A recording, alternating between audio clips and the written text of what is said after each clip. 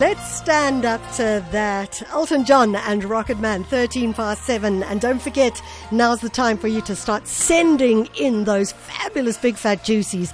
The songs that are gonna give you a great Saturday morning here on SAFM. The big fat juicy. You're welcome to SMS us on 41391.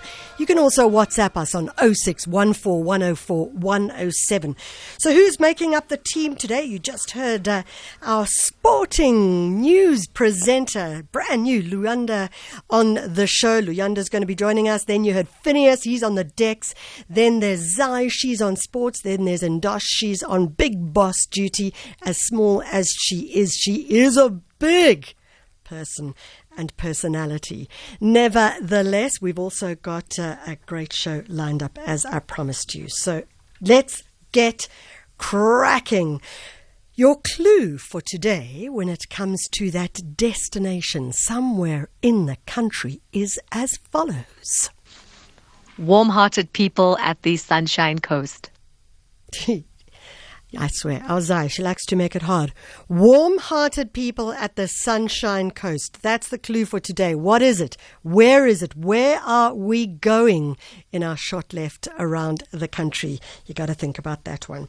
We're going to start off with a story, though, that talks to our environment and indeed, if we're talking short left, to our tourism world as well.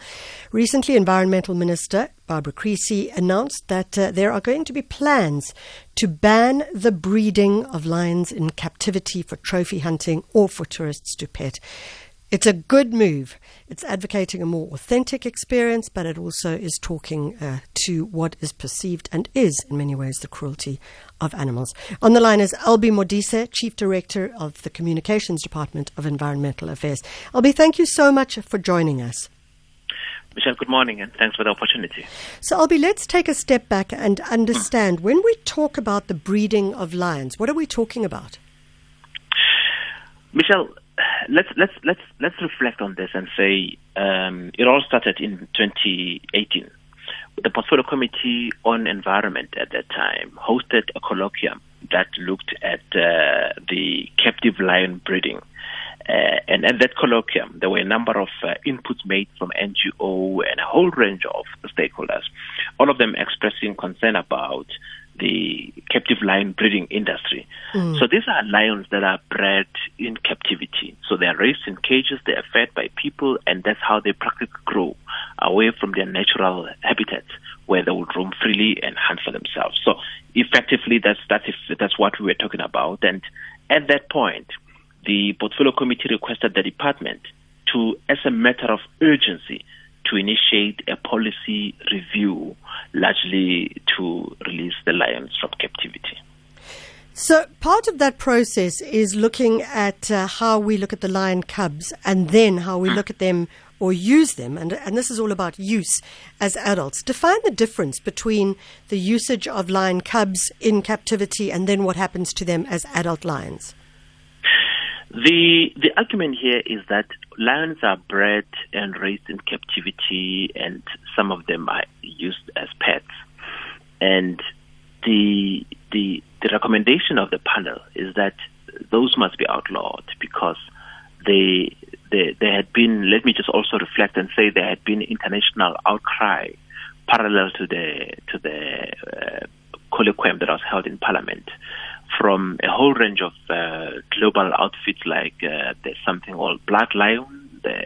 Locally, there's been 4 and other industry players have been complaining about the raising of lions in captivity. So the argument here is that it's a natural setup.